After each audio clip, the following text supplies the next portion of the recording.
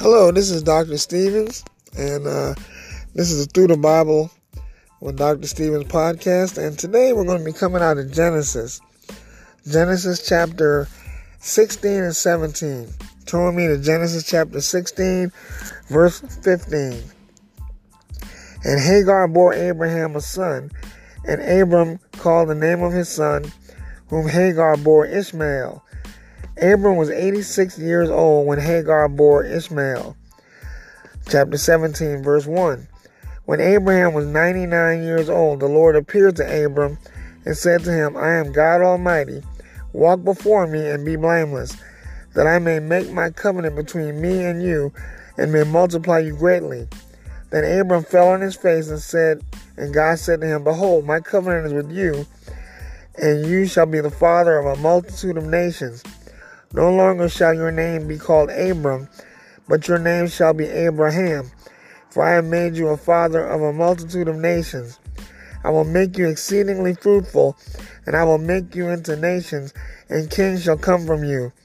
And I will establish my covenant between me and you and your offspring after you throughout their generations for an everlasting covenant.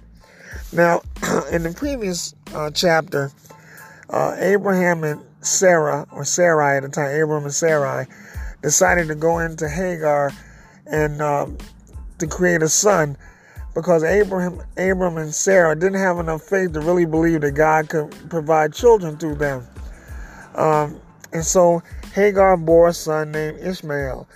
And one of the lessons that we learn from this story is that you cannot solve a spiritual issue with your flesh and your emotions.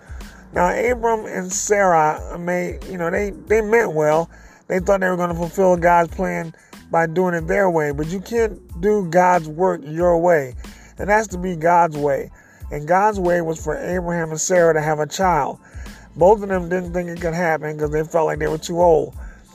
But even after Ishmael was nearly grown, God came back to Abram and said, Look, I established my covenant with you and Sarah, and you're going to have a child. And eventually they did have a child. And so we know that Abraham and Sarah had a child, but they made a mistake in bringing forth Ishmael. Now, it wasn't Ishmael's fault, but a lot of times when we're in our flesh, we make decisions based upon our emotions and our feelings and our flesh, and it leads to disaster. Just think about how many decisions you made in your life based upon your emotions and your feelings and your flesh, and it turned out to be a disaster. I know, because I'm a living proof that I made those disastrous decisions. So we need to remember that God came back to Abram to reestablish that covenant. And when we make mistakes, God will come back to us. Even after the mistake is made, God will come back to us. And the thing that we have to see here is that Abram didn't stay Abram. He became Abraham. And sometimes we need a name change. Just like with Jacob. Jacob's name became Israel. Jacob's original name meant shyster or trickster. But after his encounter with God, his hip was broken. Physically, he was disabled, but spiritually, he was enabled. And God changed his name from Jacob to Israel, which means power with God. God wants us to have power with him. He wants to share his power with us. That's why he gives us the name of Jesus and the infilling of the Holy Spirit to give us power so we can do his work. But you can't do God's work in your feelings and your emotions.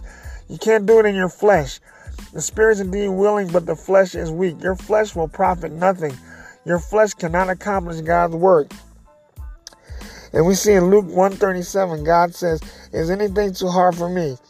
Only God can make impactful changes in our lives. It takes the power of God to make life-changing, life-altering differences in all of our lives.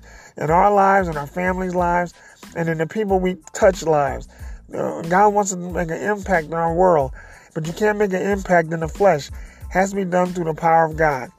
God bless you guys, and have a great day.